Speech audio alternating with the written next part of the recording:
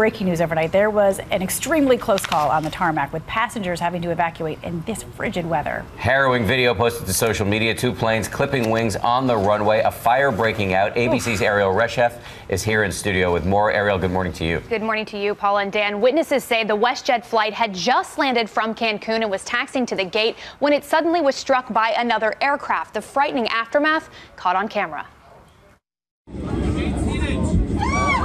Panic on a Toronto tarmac as 2 planes collide, turning the tail of this Sunwing jet into a ball of flames. Responding Bravo 12 for aircraft on fire.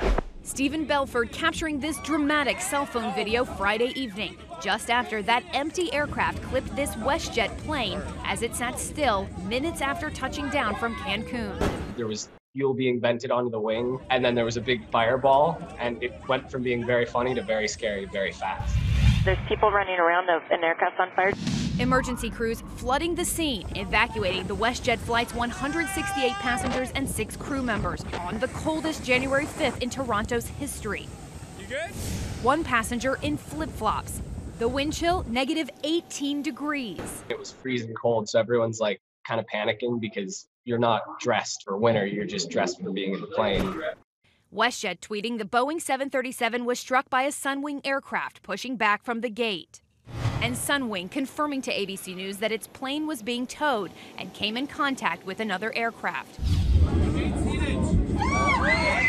Pearson International Airport saying all passengers made it safely into the terminal. All passengers made it out safely, but authorities say 1 first responder was injured and taken to the hospital. This morning, the Transportation Safety Board is investigating how this could have happened. Of course they are. Ariel, thank you very much. Hi, everyone. George Stephanopoulos here. Thanks for checking out the ABC News YouTube channel. If you'd like to get more videos, show highlights, and watch live event coverage, click on the right over here to subscribe to our channel. And don't forget to download the ABC News app for breaking news alerts. Thanks for watching.